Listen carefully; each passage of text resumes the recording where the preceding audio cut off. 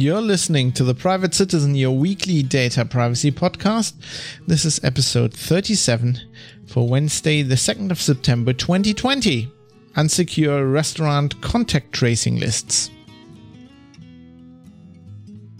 Hello everybody, I'm Fab. I'm your host, coming to you from Hamburg, Germany, just off runway 33 of Hamburg International Airport, where I'm sitting sipping a nice gunfire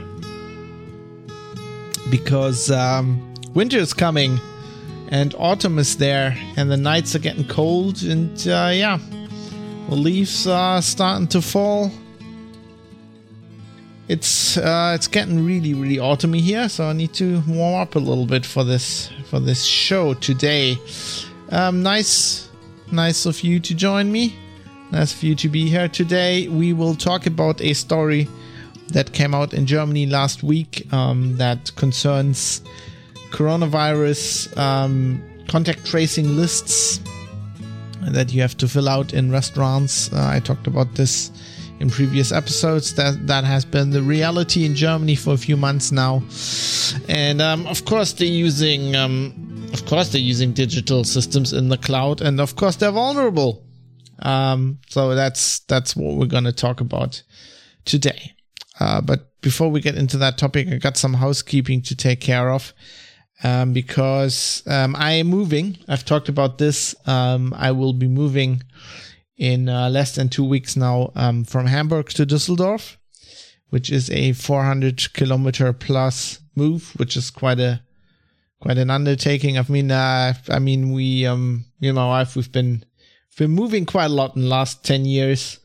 Within the last 10 years, I have lived in Bonn, in London, in Hanover, and in Hamburg. And it's always like job related, and quite often we have to move independent of each other. So my wife moved to Hamburg and got a flat there, and I still had a flat in Hanover, and there was all this back and forth. So we've moved more than that would imply. There were more moves from different flats to each other as well. So we're quite used to moving, but nonetheless, it is a significant disruption, and it will disrupt this podcast a little bit, which is regrettable, especially for everybody who's supporting me. I kind of pledge to release an episode every Wednesday, unless there are special circumstances, and we have reached this juncture, because I think this counts as attenuating circumstances. Is that what you call it? I don't. Yeah, it's just, this will cause disruption, and I can't change that. So first of all, there's the move, and then there's the question of internet. I've got fiber into the flat, but there are problems, because the landlord is a huge company. They build houses and rent them, but they have no idea what's going on. I'm currently working with an ISP to figure out what's going on, but basically I have to do everything myself. That will be that might be a little bit of a thread that runs through this episode. So I have to warn you beforehand. There will be rants, because I'm in a ranty mood. I've spent pretty much the last week starting to organize things for this move. And it turns out everybody's fucking incompetent out there. Nobody knows anything. You got to do everything for yourself. It has always been a little bit like that. But it's getting worse. I think the whole everybody working from home thing is part of it. People have not gotten more competent or have gotten more work done because of that. Let's put it that way. So yeah, I'm currently in a situation where, it's typical Germany. We don't have fiber. Even if we have fiber, it's somewhere in the ground, and then nobody knows what end you have to connect to anything. It's horrible. So that's going to be a thing. So the move, I kind of, we got that planned out. I'm pretty sure, we'll get everything moved by the time we've got allotted for that. But then the question is, will I have internet? And on top of that, we had decided that after we move in, we're probably going to leave everything in boxes, and we're just going to go on holiday for a bit. Because, while I was in Norway with my dad recently, but my wife hasn't had any holiday all year. And for the best part of the year, she's actually been working 2 jobs in parallel. So she's deserved a break, and we're going to take that. So I'm going to pause the podcast for that as well. So what I'm going to do today, Wednesday, this is a normal episode, obviously normal release schedule, but that will pause. I will try to record and release a few more episodes. I'm aiming at this episode and then 2 more episodes, but I can't promise that. It depends on how much, I've got some driving back and forth from Hamburg to Düsseldorf to do. We have to build the people are coming, building the kitchen into the flat. I've got to be there for all the deliveries. I got to oversee the building of the kitchen because, my wife has a normal job. So it's kind of the price I pay for being a freelancer to sort this kind of stuff out. So I've got a lot of that stuff to do. But I will try to do this episode and then 2 more. But they'll be released whenever I can get them out. And after that, there will be a break. And I'm guessing until October. So I'm guessing in the beginning of October. Maybe if everything goes completely according to plan and I actually have internet, the normal Wednesday that I will want to resume the Wednesday schedule would be the 30th of September. But it could be a week longer, so it could be October. I am pledging to you that I will record and release another episode as soon as I can. After we've had some holiday.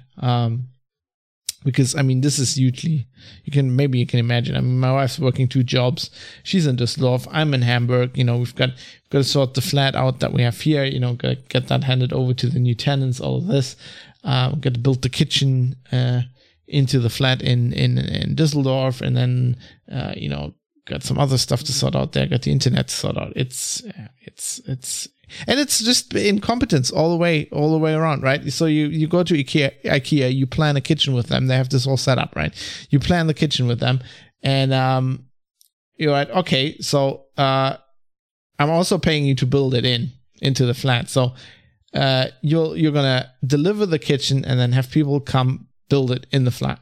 Now the problem is, of course, they can't just deliver the whole kitchen because there's like one of the cupboards they didn't have in the one IKEA in Düsseldorf where we ordered it. They have it in other IKEAs, but then they can't ship it. And I was like, and it's all white, and they wanted to give us one cupboard that was black. And my wife was like, who cares? Just the inside. I'm like, no, I'm not having this. I'm way too OCD. Can't open like that one cupboard and it's black from the inside and all the others are white. Can't have that. So I was like, how can we solve this? So I actually, while they were doing other stuff in the kitchen planning thing, I was like on the internet checking out other IKEAs. I'm like, hey, Duisburg is just like where my parents live, right? It's like, it's half an hour from the Duisburg IKEA is half an hour from the one in Düsseldorf. And I was like, it's there. Yeah, but we can't deliver it. I'm like, okay, I'm going to buy the cupboard there and deliver it myself. So that's the other thing. I bought one of the cupboards I bought, but it's huge. It's like 2 meters long. Luckily, we have a VW transporter, so I could transport it, but I couldn't store it anywhere because we didn't have the keys to our flat yet. So I had to store it with my parents. So now I have to go there, pick it up, drive it to Düsseldorf, and it's just like it's incompetence all the way down. So that's just to explain to you. While there will be some disruption in service, but I pledge to get back to the normal schedule as soon as possible, and also do as much episodes as I can in between. There's enough topics. I've got this like 2 pages in my notebook with topics for the podcast here, so that's not a problem. And new topics will be coming up. So it's more like, when can I actually record and release? But anyway, today we have a topic, and with all that out of the way, I think we should get into that topic. And so yeah, as I said before, it's coronavirus stuff again. It's just like, when it comes up, I'm gonna just streamline that into the show. It's at this point, I feel like it's normal privacy stuff. It's just become a reality, and it's become a huge privacy issue. And so there'll be probably more stuff coming up. So the story we're going to talk about today, it's also in Germany, kind of was named gastro fail, hashtag gastro fail. Gastro being not so much as in English gastrointestinal. In Germany, gastronomy is the business of running a restaurant. So it's like a restaurant business fail, you would probably say. And this is a story that I wrote up for Heise. This was the Chaos Computer Club, which is like the people who are into security will know the CCC. They're like a German friendly hacker collective. They've been around forever, and they see it as their job to be like a regulatory body in society when it comes to IT and security issues, basically, very loosely. I've been writing so long for others. By now I know a few people there, and somebody clued me into the story and was like, we're going live with this tomorrow. Do you want to write about it? And I did. So there's a link in the show notes. And in case you speak German, that sends you to my Heise story, where you can also read it all in depth. Show notes, as usual, are at privatecitizen.press, where you find everything important. As regards to the episode, there's links obviously to subscribe to the podcast. We're on Spotify, on Apple Podcast, iTunes, Google Podcasts, and there's a Pocket Cast link as well, because I like Pocket Casts. And of course, an RSS feed, in case you're not subscribed yet. Maybe you're not, because there's also an MP3 listening thing there, where it's just embedded in the page. There's a direct link to the MP3 in case you just want to download it. Link to the show notes, obviously, kind of like a permalink thing. And everything else you need. How you can support the podcast and how you can send me feedback. And we'll get to that later. I always make a big point about how important feedback is to me. And it is at that. So you can go to privatecitizen.press and you'll find it all. So what was going on here? So basically, a few CCC people were in a restaurant, and so they were asked to, I've talked about this on the show before for a few months now. It's like some federal states started in Germany, and now I think it's pretty much universal in every federal state. Whenever you go into an establishment like a restaurant or like let's say a massage parlor or something like this, you have to put your name, address, and phone number down, and email address, or email address, I guess. So this is the rule is that the state is kept for 14 days, and in case there's like they do contact tracing of a SARS-CoV-2 outbreak, they can just contact people with this list who were, let's say in the restaurant at the same time as the person they are tracing. And generally, people started doing this just with paper, just have a list there, and you can just, you have to put your name down, whatever. And it's all kind of like, they can't really enforce, it's not law, and they can't really enforce this, it's a Verordnung in German, which is not a law. It's a policy thing, right? They can't enforce it. So what they can do is they can enforce that restaurants enforce this for their clients, right? Because they can require you to put your address down when you enter the establishment, because it's not a public place. You don't have to go to the restaurant, so they can do that, and the authorities can kind of say, if you don't do that as a restaurant, we're going to shut you down.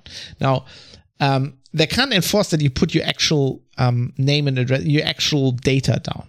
Because, while we all have ID cards in Germany, the restaurant owner is not allowed to say, okay, I want to check this, show me your ID. That is only something that state employees, so to say, the police can do that. And they have to have a reason, right? They can do ID checks, but they have to have a reason. As a private person or as a company, you're not allowed to do that. So they can't check. So you could put down anything. So it's all like this whole coronavirus, like everything with this idiotic response to this pandemic. It's just like ad hoc bullshit, right? They didn't change any laws, so the legal framework hasn't changed. So it's just like basically because they were too slack, I guess. It all had to be fast, right? So they were. That's what they probably would say. The legislature. I'm saying they were too slack to actually think up laws and make them stick, right? Make them.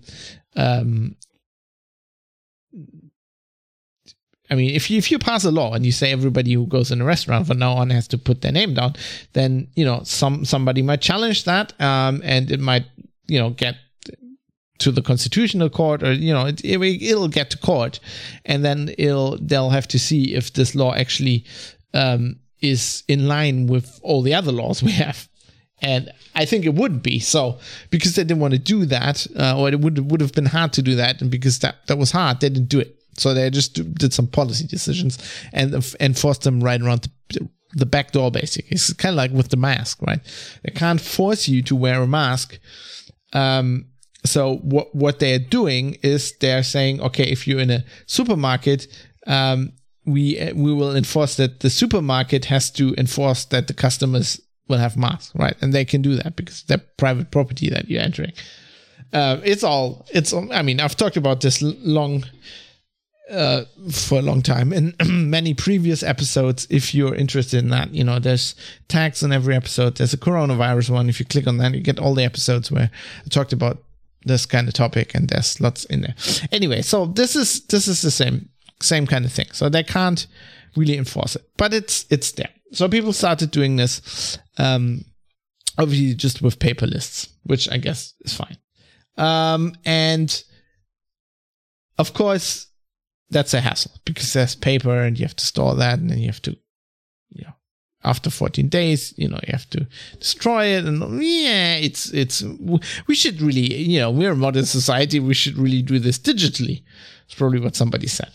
And so it turns out there's lots of cloud services that restaurant owners have been using for ages that do all kinds of things that restaurant owners need to do, right? It's like, you can put your menu in there, and then you can tie that. They have like an online ordering system, right? And then you can tie that to online ordering systems like Foodora or stuff like that, or to your own website, and people will be able to like order food, and have that delivered, and you could do your reservation system with that. That's the thing restaurants need on their website, right? So it's a system like that, a cloud system that there are several of those, but the one we're talking about here is one of those. So it turns out there's lots of these systems that do this stuff, and they pretty much all got the idea when this whole stuff started. It's like,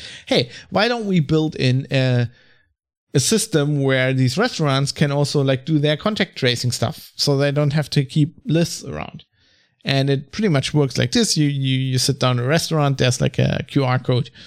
You scan the QR code, it sends you to the website, which is, one of these cloud services. In the case of this story, we're talking about it's a company called Gastronovi.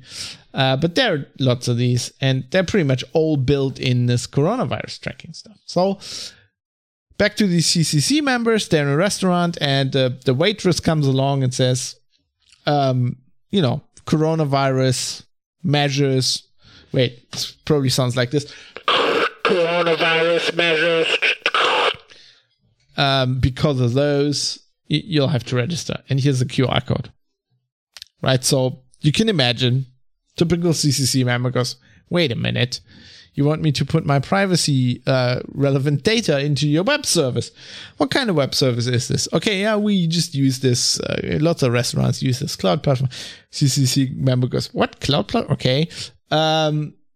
I think there's going to be privacy problems with this, and we don't really want to do that. And then the waitress is like, no, it's all completely secure, and your privacy is completely guaranteed. It's bulletproof. Don't worry.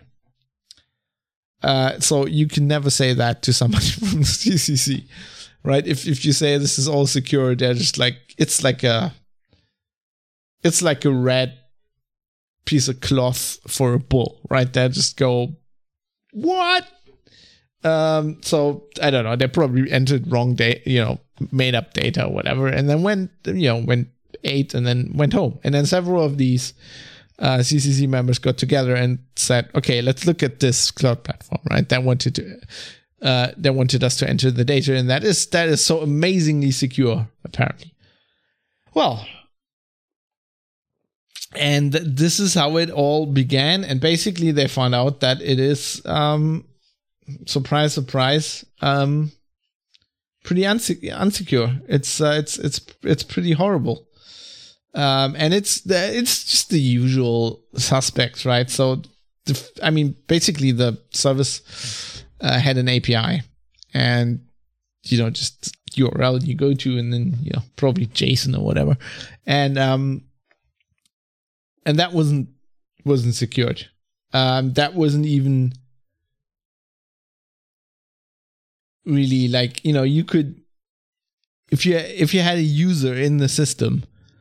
It probably only where the API is concerned, but I don't really know that. But so basically, they could, as far as I understood their report, they could create a user, and probably because this is a platform where you can do reservations, so you can also sign up as somebody who just wants to reserve a table in a restaurant, and you can probably, so you don't want to sign into if you use the system a lot because you go to lots of restaurants that use it, you can just sign up, right? But anyway, they got a user in the system, and then they figured out how to get administrator access with that, because of course it wasn't checking that. So it turned out via the API they could just query all the data in the system, just as a random user that had just signed up, and the whole API was kind of broken, written sloppily, and they could not only could they get into this coronavirus contact tracing data, but also all the other data that all the restaurants had in the system, right? So they could actually. Because any user could have done that. Any user that was administering their own restaurant could access all the data of all the other restaurants, and this includes the menus. This includes reservations, all the data connected to that, and it went so far that they could actually order stuff. And, because the API was shit, usually there are limits, right? So you could just go, okay, this is a pizza place, right? So you can, they have a limit in place. Every restaurant can put their own limit, and they have a limit, okay, you can order 10 pizzas in one order. So as not to do prank orders, right? But you could get around that via the API. So you could order 10,000 pizzas. And anybody around the world could have done this. There were no, you could order them to Australia, because of course those constraints, I'm only shipping to this, I'm only delivering. So I'm in a, let's say I'm a restaurant in Hamburg. I'm okay, I only deliver inside of Hamburg. No. You could have put an order in okay, I want 10,000 pizzas to this address in Munich. They're probably, once that hits the restaurant, they probably would have gone, no, we're not making 10,000 pizzas and delivering them to Munich. But, it just tells you how shitty that cloud system was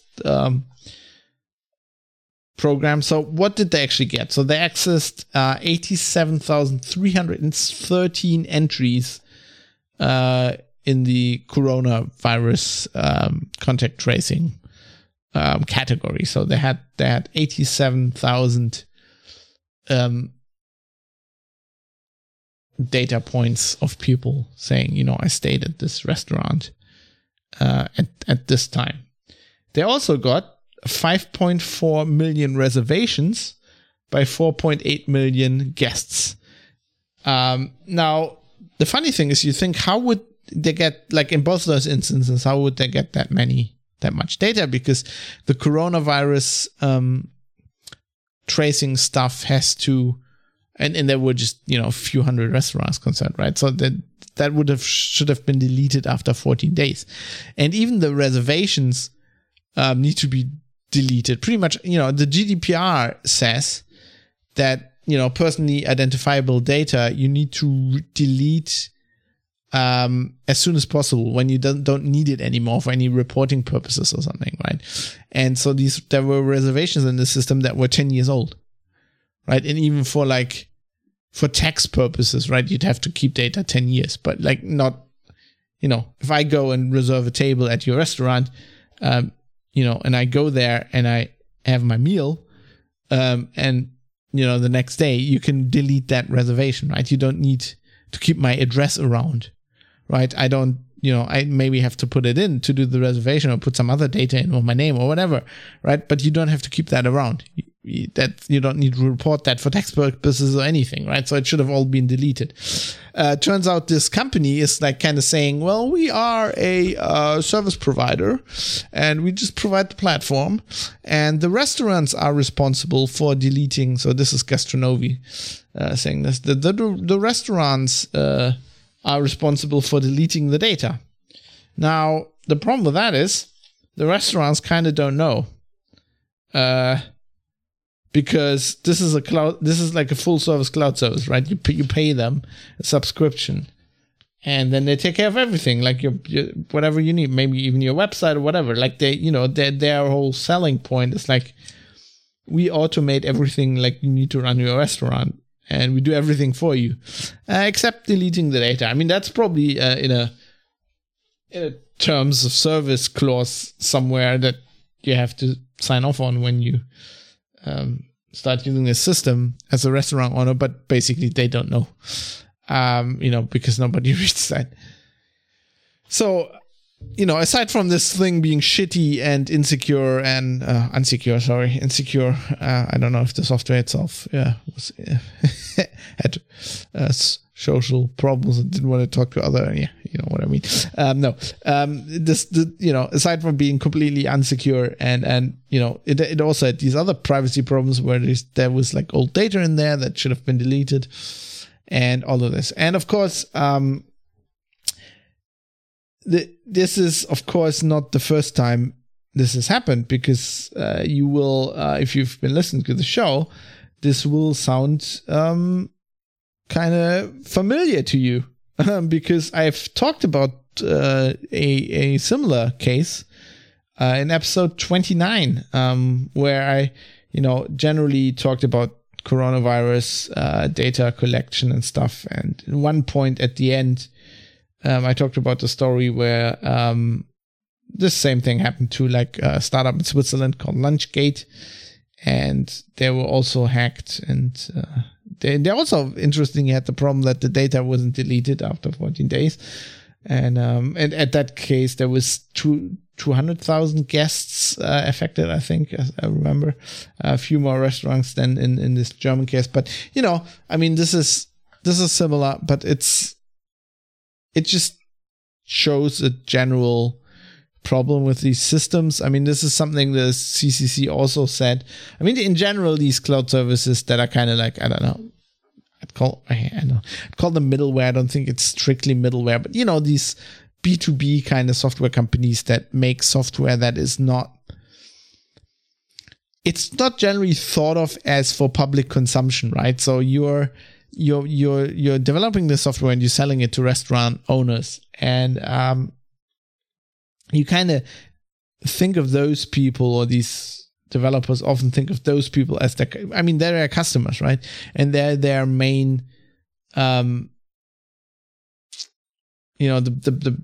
kind of the people that they're interacting with.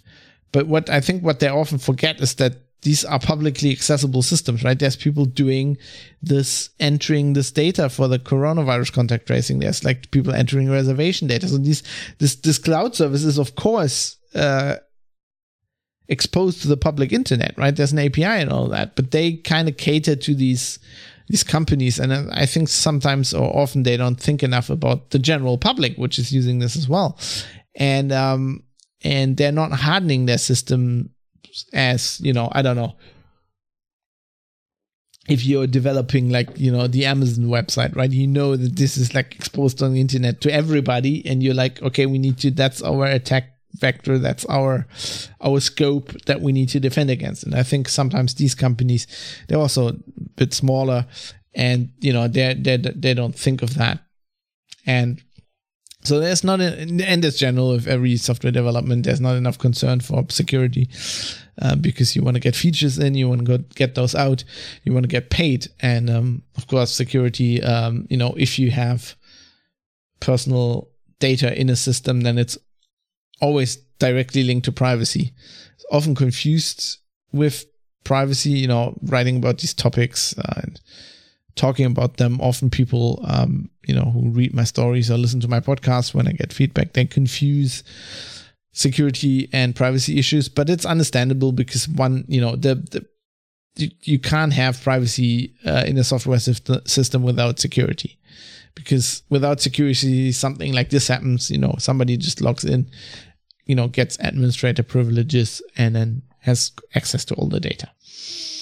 And the problem with these systems is also that, often, as in this case, you have a system that's designed to, manage reservations, and then something like this coronavirus thing has to be developed very quickly and gets bolted on, and it's all coded very sloppily, and, nobody checks the API and checks that it actually, has proper access controls and all of this stuff.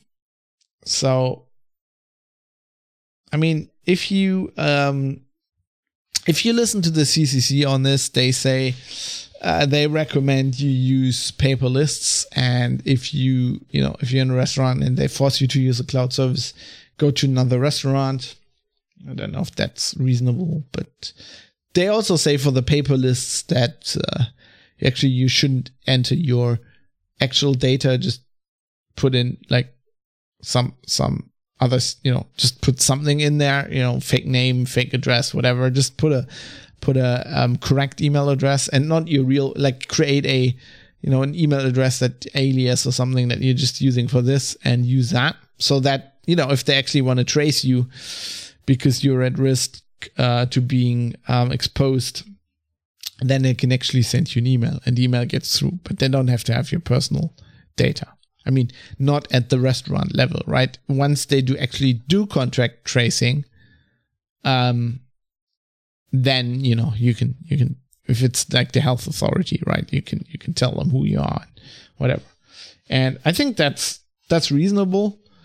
I think it would have been reasonable just to have people sign up with an email address. The only thing the health authority needs is some sure way of contacting you. They don't actually need to be the name to be in there. They can ask you your name when they contact you. And this is where laws kick in, because you're actually required, with current German laws that been around since at least 2000 or 2001, I think, is when they were last changed. You actually have to. You are required by law to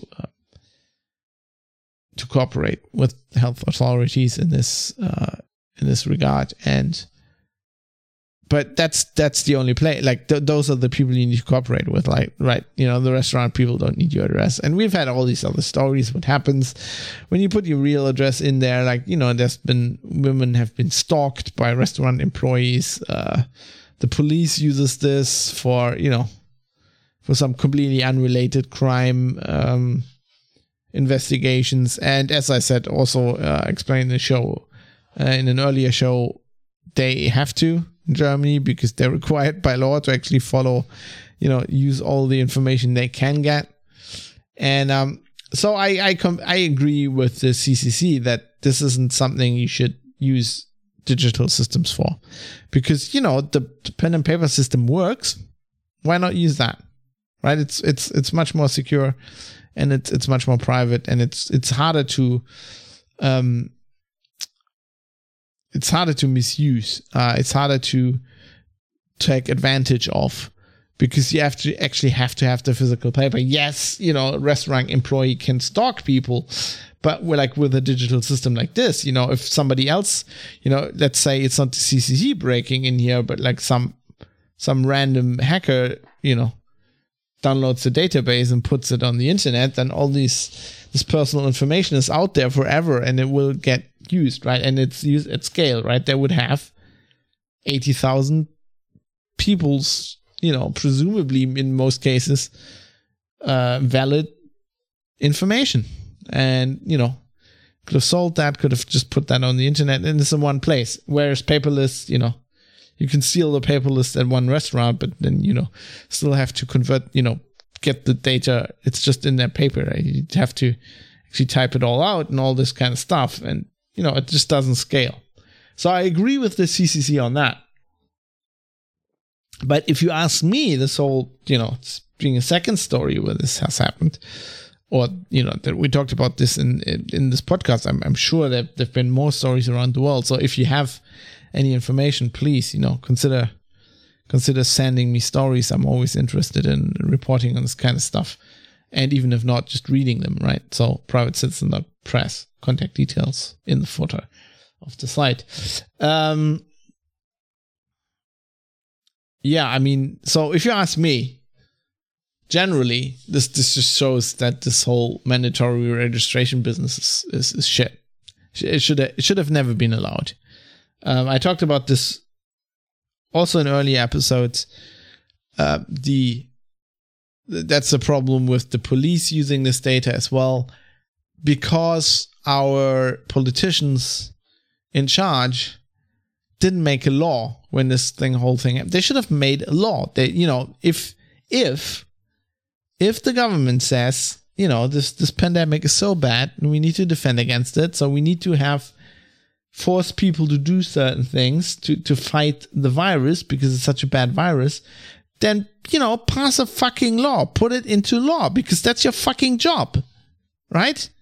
That's what you're supposed to do in a democracy, because then you have to make sure, it complies with all the other laws. It can be challenged. People can hold you to account for it. And you need to put stuff down, right? You could have specified things in the law. You could have specified that the police can't look at it. You could have specified that the data needs to be deleted. I mean, it needs to be anyway because of GDPR, but you could have put like stiffer penalties in there, or enforce the 14 days. Generally, I don't think this should have been put into law, because I don't think it should exist.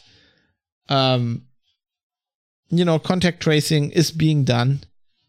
And it has limits. And, sometimes, somebody goes to a restaurant. Yes, and they'll infect other people. I mean, yes, of course. And you won't be able to trace it all.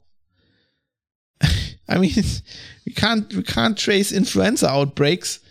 And, yes, you might have more cases. And you have more people dying, but it comes back to the thing I've discussed at the very beginning when this whole thing happened, when this whole thing came down. I don't think the response is proportional to what's actually happening. And I don't want to get too deep into that, because I've my opinion on this. I've talked about this a lot, but it's just sometimes I have to reinforce stuff like that. The virologist that everybody hates because he disagrees with the podcast czar, Drosten, who is, I guess he's the chief scaremonger here in Germany, is kind of the guy who, so Drosten used to be at the University of Bonn, which is my old university, and then went to the Charité in Berlin, and, is now on a big ego trip, I guess, but the guy who took over the lab from him in Bonn is a guy called Streeck. And he's the guy who did this Heinsberg study, who was like, when everybody else was like podcasting and just talking, he actually, got some postdocs, traveled to where the outbreak was and did some science, what a novel concept, took some samples from everything and just talked to everybody who had the thing and, got information on the disease and stuff like that. And he said, I think in March, that there will be no more deaths this year in Germany than any other year. And he's still right. It's still on track. So yeah, I mean, we've had some coronavirus deaths, but we've saved some other deaths. But it's just like this thing isn't as big as we thought it was. And, yeah, everybody still talks it up. Everybody tries to keep people scared, but I mean, it's obviously not that bad. If you think for a second and you think about the people in your general, the people how many people had it, how many people actually know people who had it, how many people actually know people who had serious health issues or had somebody die because of it, right? I can just say, like, for me personally, and I'm a nerd, so I don't have that many friends, but I'm quite well connected with healthcare workers through my wife. And I mean, it's not more than influenza, right? It's about as many people had this as had influenza in the last, I don't know, I can remember 10 years or something. And there's as many serious health issues as people I know has had serious health issues because they got influenza.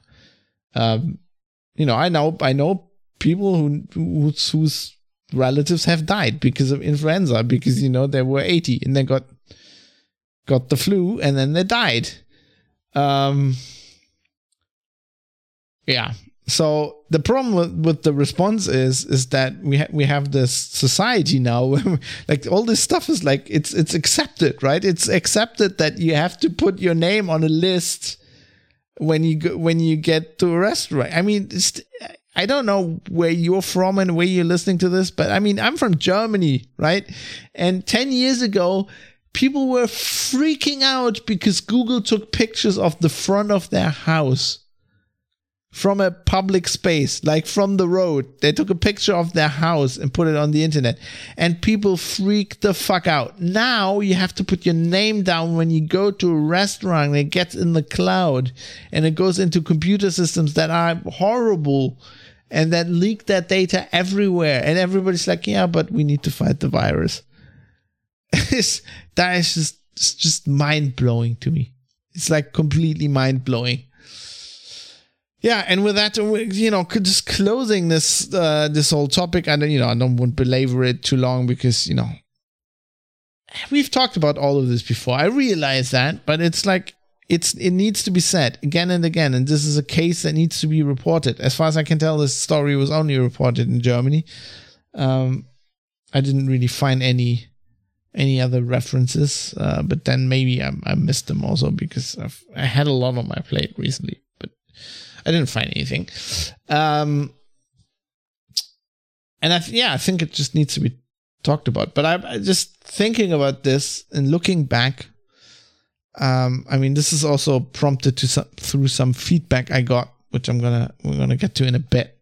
But in last October, I flew. Just imagine this. I flew to London and stayed in a hotel. Oh my God. All the germs everywhere. No, not London. Sorry. What am I talking about? I'm an idiot. Manchester, of course. Was it Birmingham? Where was our camp? Shit. See, this is what happens when you don't travel anymore, and just like everything goes to shit. I can't even remember where I was. That bad. Manchester. Was it Manchester? See, I knew it was Manchester. So we flew to Manchester. I think we flew direct. Anyway, why is this important? It's not. So I was at our camp, right? And we had this thing where, Dan and me, a good friend of mine, we used to do a podcast called Linux Outlaws, and it's still probably what I'm most known for, and it's still people coming up to me. In fact, today on Twitter saying, "Oh, this is a great podcast. I miss it so much." But we were on stage at Camp 19. I'm saying 19, although it's probably going to be the last Camp. I don't know if there's probably not an Camp this year. I don't know what's going to happen. Anyway, so we were on stage and doing a little bit of a retrospective, talking a bit about Linux Outlaws, and we'd stopped the show years before, and what has happened since then. I think when was Linux Outlaws 2014, I think. See, I can't even remember. It's long time ago. But we were kind of like, what has happened like in the world, in the Linux world, but in the wider world since then. And my feeling back then was like, I'd been thinking, so this is about a year ago, I'd been thinking a lot about the podcast I'd been doing since Linux Outlaws. And I was kind of a bit unsatisfied with how things were going.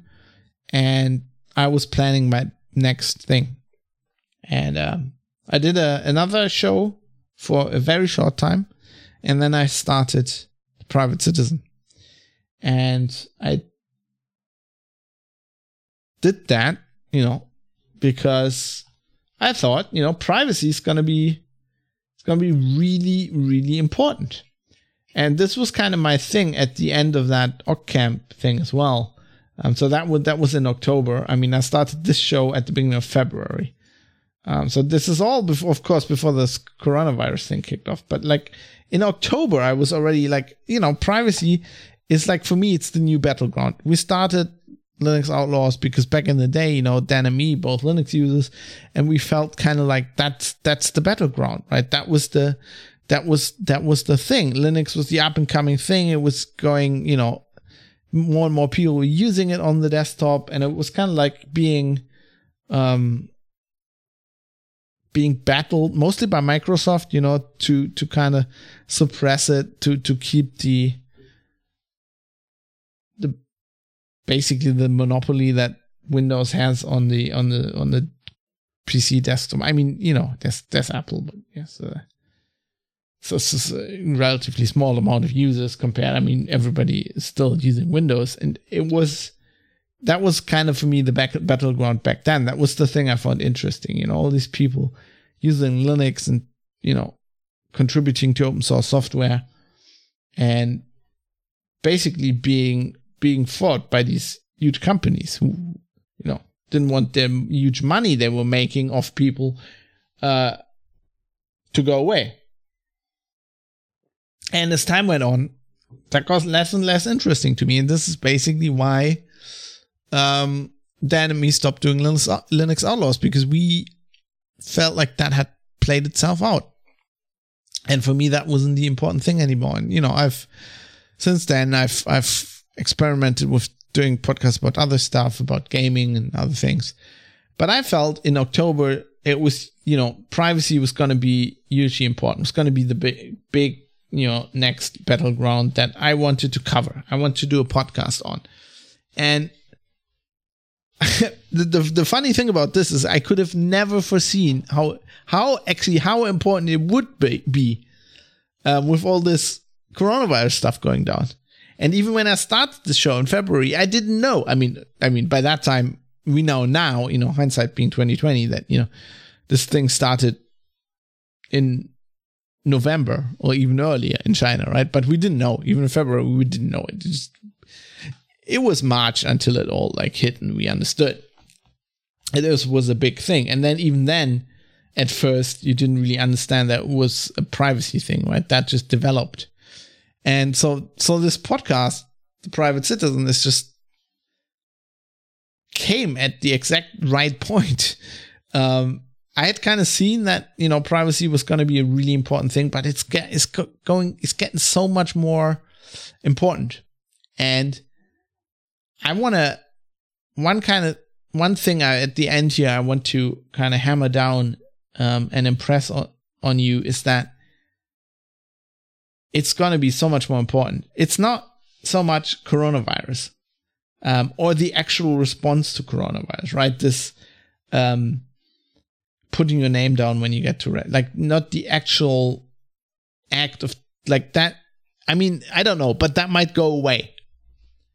Like in a few months, or the panic dies down in a year, that might go away. The actual privacy problems we are talking about right now, because of these measures, most likely are going to go away. But the thing that is going to stay is that people are now trained to accept this kind of stuff. In the last year or last half a year or whatever, people people's minds and understanding of the world has been completely changed. People are now accepting putting their name down when they get to a restaurant. They accept wearing masks when they're in public. They completely accept that. They like it. And this is in a, years ago in Germany, we had all these discussions if Muslim women that are teachers should be allowed to wear, like whatever outfit they're wearing, like a headscarf or whatever as a teacher, because, teachers are employees of the government and whatever. But like that was a discussion, and people were saying, no, they shouldn't do that, right? You shouldn't be allowed in public to walk around in this like outfit where you can only see your eyes, right? and it's completely changed. Now it's like people are gotten used to that. And they're getting used to this. Another thing I've talked about previously is we're getting rid of cash. People are getting used to just paying contactless. Like, pay contactless. Why? Oh, coronavirus. Coronavirus doesn't spread. It doesn't. Well, just do it. Right? People are being trained to do all these things, and that's not going to go away. Like the general approach of, I can certainly say, of Germans towards privacy has been completely changed over the last 6 months because of this. Germans who are very, very skeptical historically, because of our unique history with a very bad fascist regime,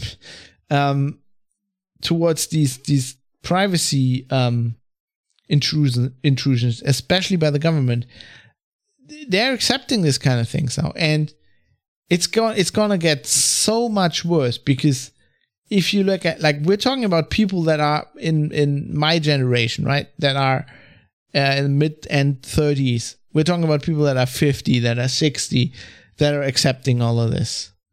But if you think about the generation that's growing up now, the kids that are now teenagers, or the kids that are now younger, that are like, imagine you're 6 or 8 now, and this is the first, like this summer is like the first, there's this, if you think back as a kid, there's this formative time where this is the first thing you can, like, if you think back now as long as you can remember, right, the earliest childhood memories, like coherent ones you have, probably when you're 6 or 7 or 8, right? And, these things you remember.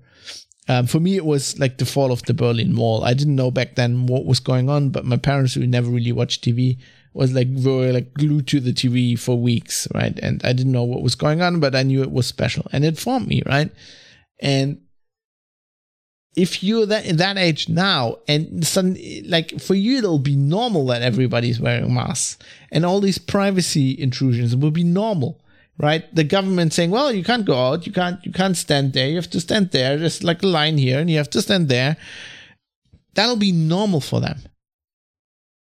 And I think we're almost past the point now where we can turn it around. People have accepted it so much that this will just stick. It pains me to say that, and I hate to say that, and it hurts me very much. But like this will, I feel this will stick. I feel like there's no other way. Because of the way people have accepted it, how fast they've accepted it, of how, there's a movement in Germany right now where people are protesting against this, right? And they are immediately pushed to the fringes. Like they're marching with Nazis, is what you read everywhere. There are nutcases. They're all conspiracy theorists. So basically, you can't go to a demonstration. Like, if I was going to go to a demonstration like this, people would be saying, Fab, what are you doing? You're a conspiracy theorist. There's Nazis there. And because you can't be demonstrating against this, right? You can't be, if you do not agree with like the mainstream opinion on this stuff, if you say, no, I don't think everybody should be wearing masks, and I have my reasons, right? I can cite you scientific papers, No. It's all conspiracy theory, and you're pushed to the fringes, and you're like, there's no opposition allowed. Which, by the way, I find that extremely weird, because it's kind of like, feeling from Germany. I don't know, it might be different in where you are, and as usual, please tell me. I'm very, very interested in other people's how other countries are dealing with this now. Other people are, thinking about this. So, private citizen or press, write me. But, in Germany, pretty much 98% of the population is like 95 to 98%. Like what I feel like generally agree with all this, wearing masks in public, all of this stuff. But then there's like 2% or 3% of people who are actually demonstrating. They can't even have that, right? It's gotten the political climate's gotten so heated and so screwed up that no dissent at all can be tolerated, because people are dying, and this is all for all our lives. So that tells me this is never gonna go back to normal. And I think this is why I feel it's kind of fortuitous that I started this podcast when I did. And I'm definitely going to stick with it, because I think this is really important. This is the topic. This is the one topic that, that is the topic right now. This is the thing we need to think about. We need to talk about. And people like me, I feel, who don't agree with what's going on, need to not in every respect, but need to talk about this. We need to voice our opinion, and this is why I'm very thankful that I don't have any advertisers, and I'm not on any podcast network, and I've got nobody who can tell me, I've got no employer. Nobody can cancel me. Nobody can tell me what to do, especially as long as you keep supporting this podcast. I can just do it, and I think that's very, very important, especially at this time now. I mean, I always say "aim to misbehave" at the end, and I'm of course that is a quote from Malcolm Reynolds from the movie Serenity, and it's based on the TV show Firefly, which I'm currently rewatching actually, because once in a while, every few years or even more often, probably every year, I rewatch Firefly. And I generally think it's important because it's the best damn TV show that was ever made. And I would say that I've got Serenity to toot on my chest. But I think especially in this time, it's a very important show. Just trust me, watch Firefly again. Just with the current situation in mind, just think about the things Mel's saying. Right? There's this early episode where they're talking about the government, and then Mel says, that's what governments are for, to get in a man's way. I feel like more and more, that's why I resonate by, when I watched Firefly for the first time in 2005, I think, or even before, but, around that time, it resonated with me massively, because I feel like that's, Mel's whole attitude is like this libertarian attitude. That is me.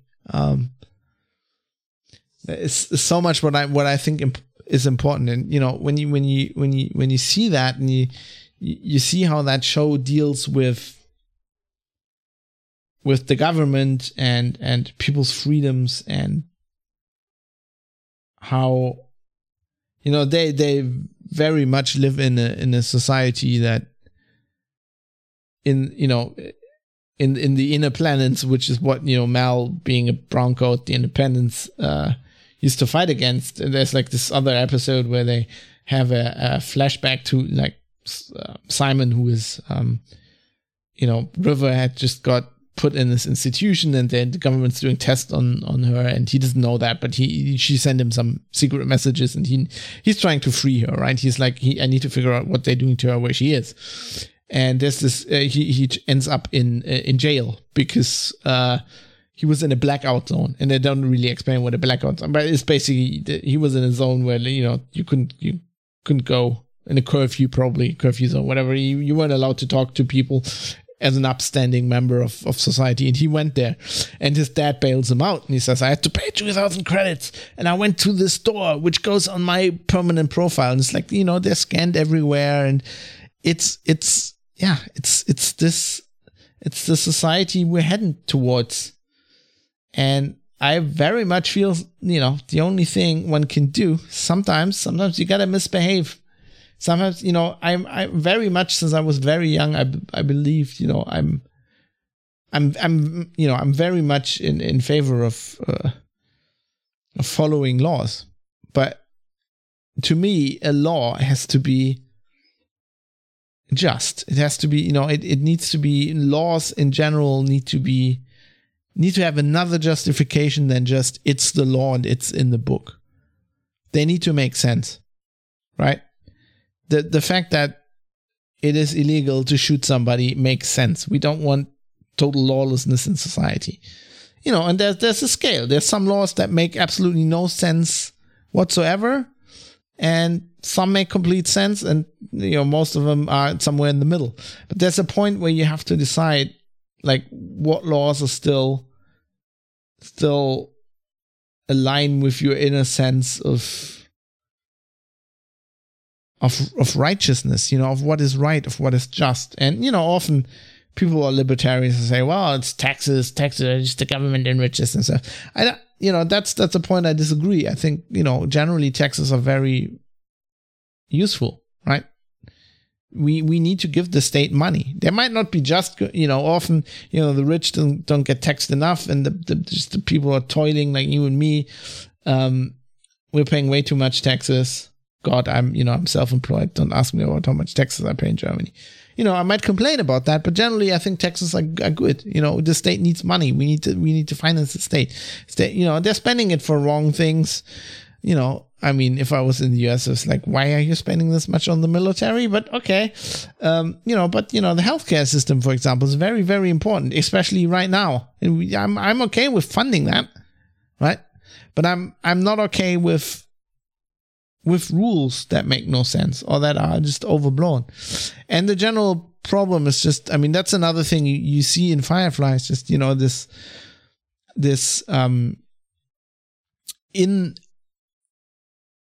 with the unification, like with the inner planets, right? With the alliance, they are all, it's like all, I don't know, propaganda is such a hard word, but propaganda in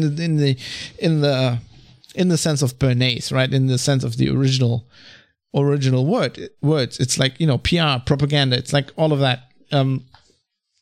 It's all this agreement, this enforced compliance, this enforced agreement. They're all, we all belong together and we're all in this together. And that's something you hear today as well, often.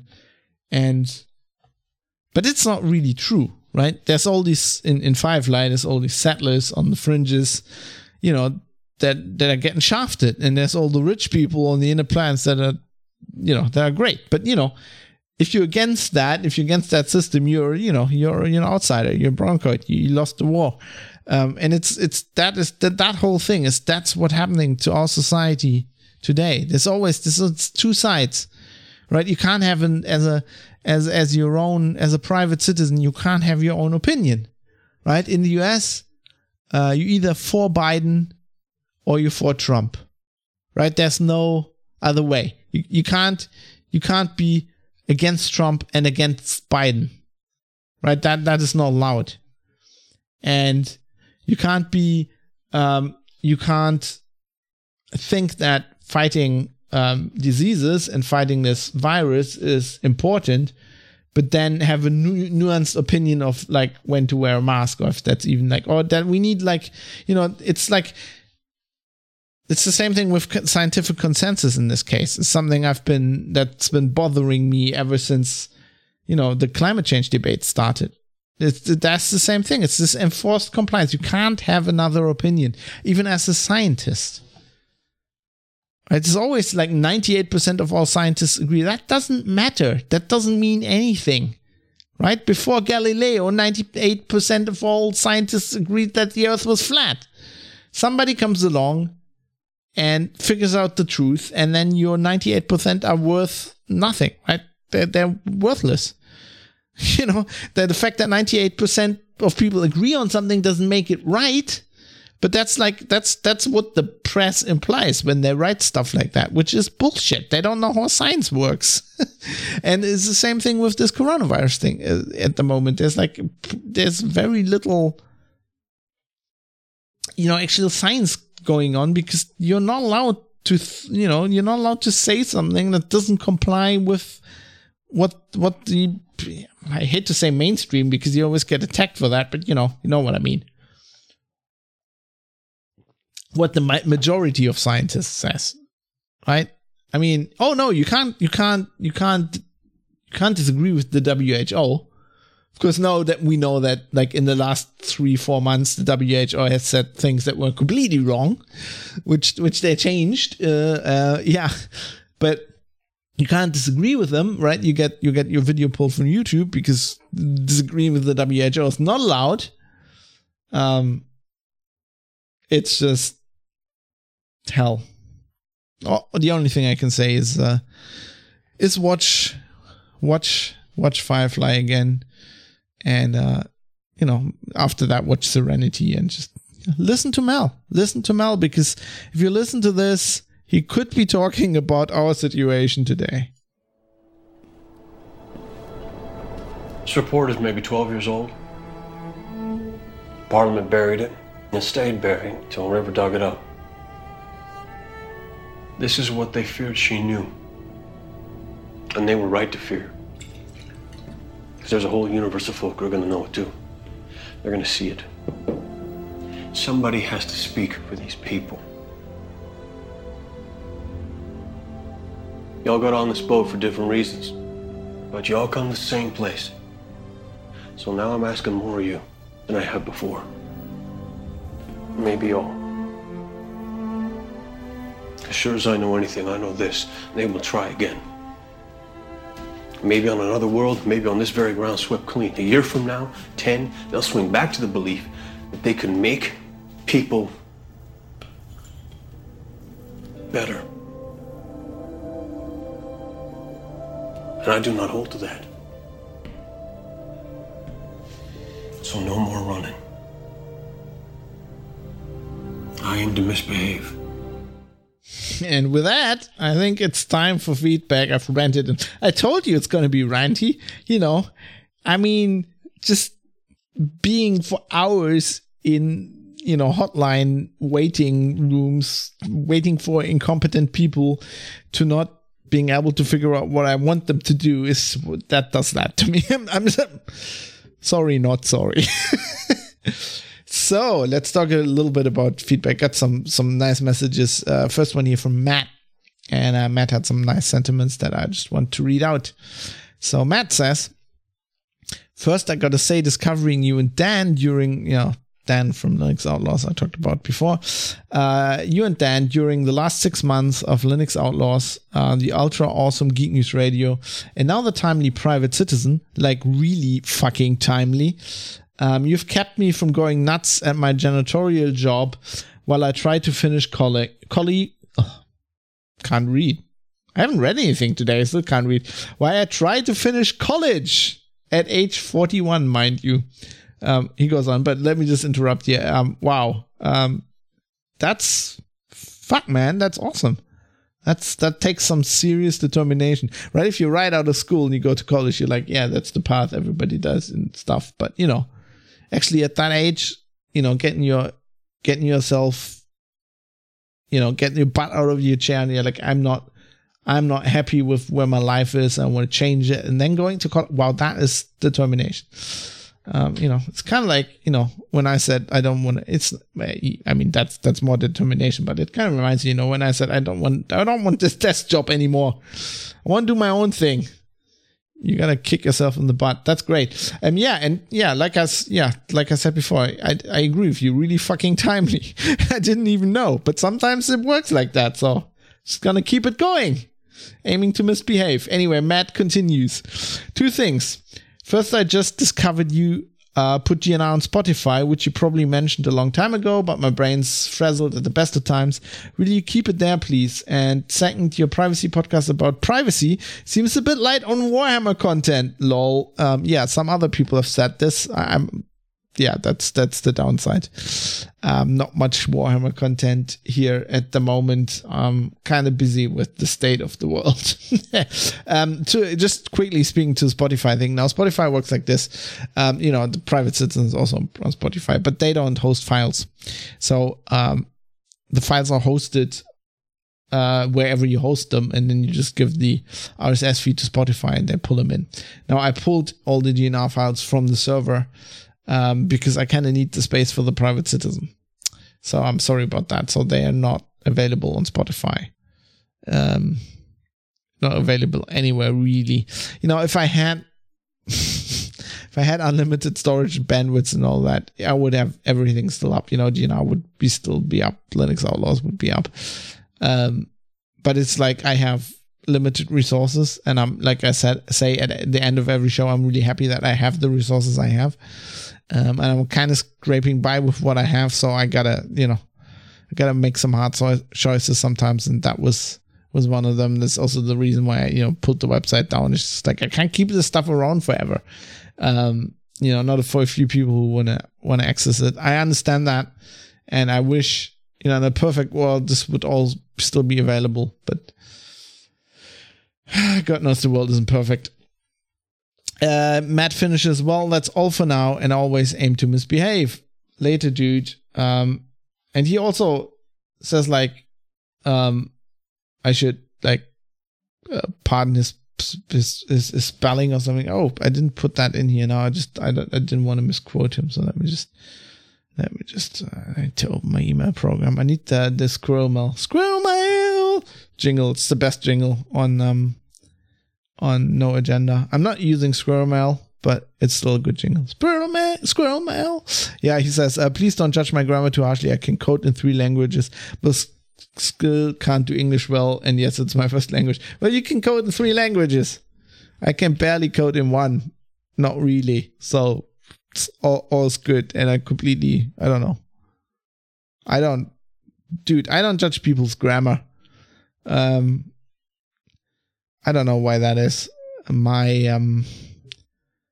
My grammar was continuously judged because both of my parents are German teachers, which probably improved my grammar. But I don't mind. I always get this. You always I'm a journalist, right? I write for a living, and you always make mistakes.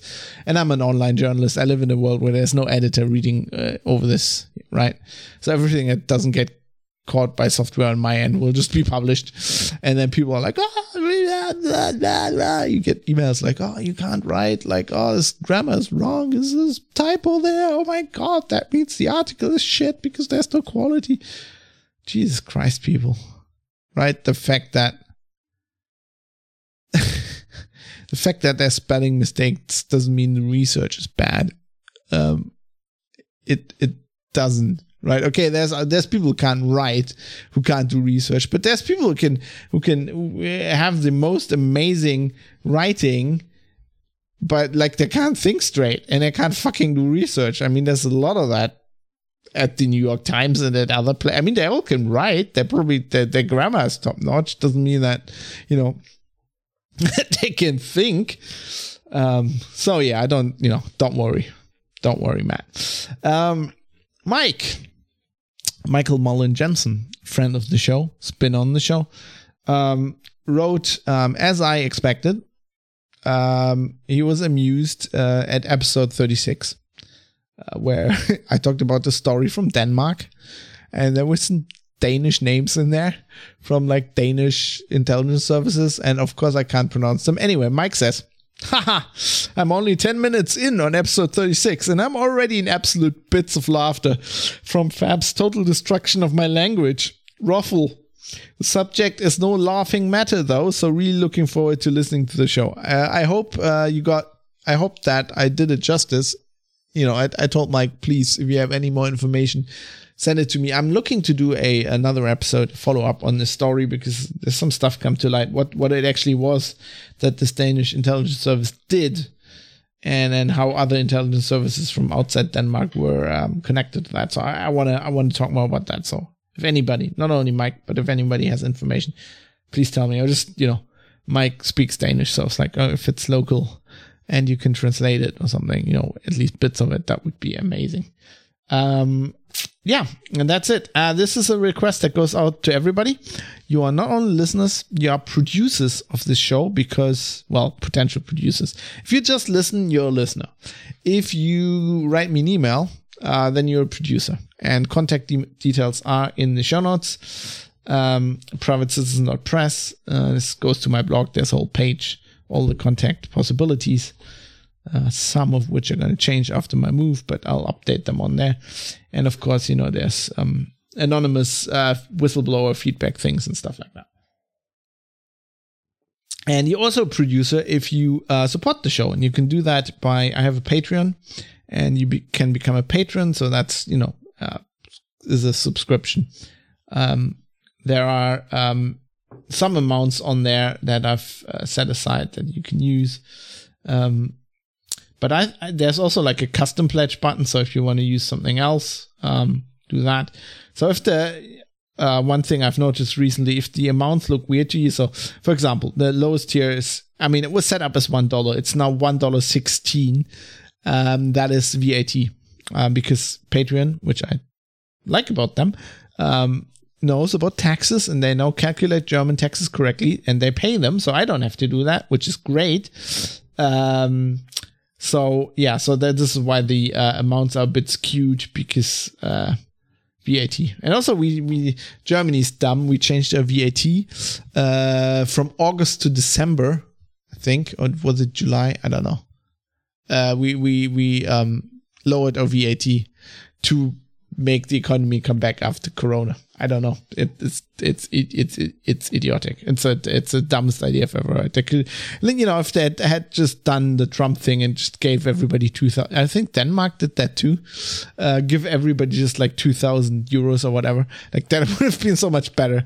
Like this whole VAT, like that was so much work for everybody. Like all the software had to be changed.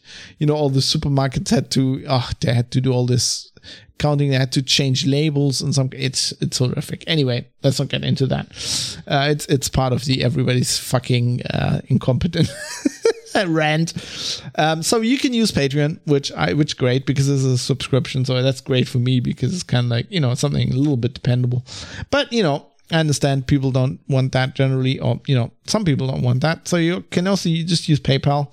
The email address is producers@fab.industries. That's my personal domain. Producers@fab.industries. It's also where my blog is, and you can just PayPal me money that way. If you want to contribute in another way, maybe a more anonymous one, please contact me.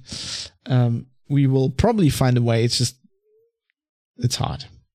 Other things I've tried and they are hard, and somebody recommended at some point some other system that I looked into, and then they were kind of like PayPal, but it's like they don't do tax, and then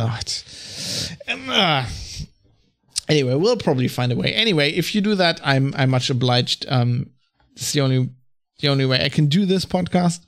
I don't want advertising. I don't think I could have advertising. Just listen to that Firefly, aim to misbehave.